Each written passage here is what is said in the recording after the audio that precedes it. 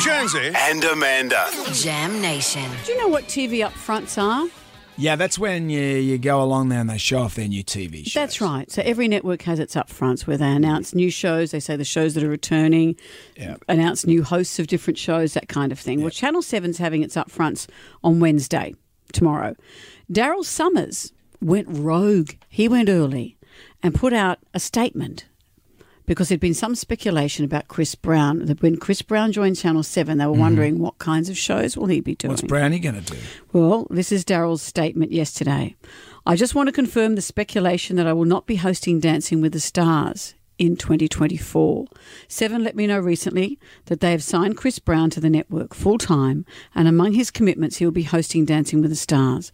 I realise how fortunate I've been to have such a long and wonderful run with this program over a 20-year span, because he started it, didn't he? Yeah. And then There was trouble? Darren took over. Not Darren, Dan. No. Dan Andrews. Dan Andrews hosted Dan it. McPherson. Daniel McPherson hosted it. he was great He was brilliant. He was on it when I was on it. Then it went to Channel 10 where I co-hosted And then you did it. Then it went back to Channel 7 with Daryl again. Yep. And he said, I have completed 10 series, the last one being a huge rating success.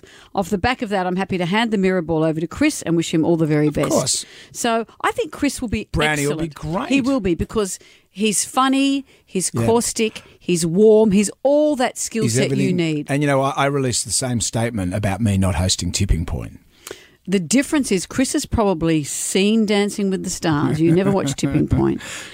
Chris, as host of Dancing with the Stars. How do you feel about it? Because you hosted the show. Yeah. Well, you're I was, open. I was sad when it went back to Channel 7 because I loved You were doing so it. good on that show. You and Grant Denyer were great on that show. Well, thank you. They call it the Big Shiny Floor Show, and it's live. And Channel 7 doesn't do it live, and I think that's a shame because there's something about watching it and you think someone could break their neck, someone could cry, anything can happen, and I'm watching it like a circus. It just went too long. Way too long when it was live. I remember being on it, sitting in the green room, watching it on the TV thinking, God, this thing's going on. And then thinking, actually, I'm going to be on this show dancing. And I was starting to lose interest on a show that I was on. Well, because it's live and all the stage has to change within the ad breaks and everything.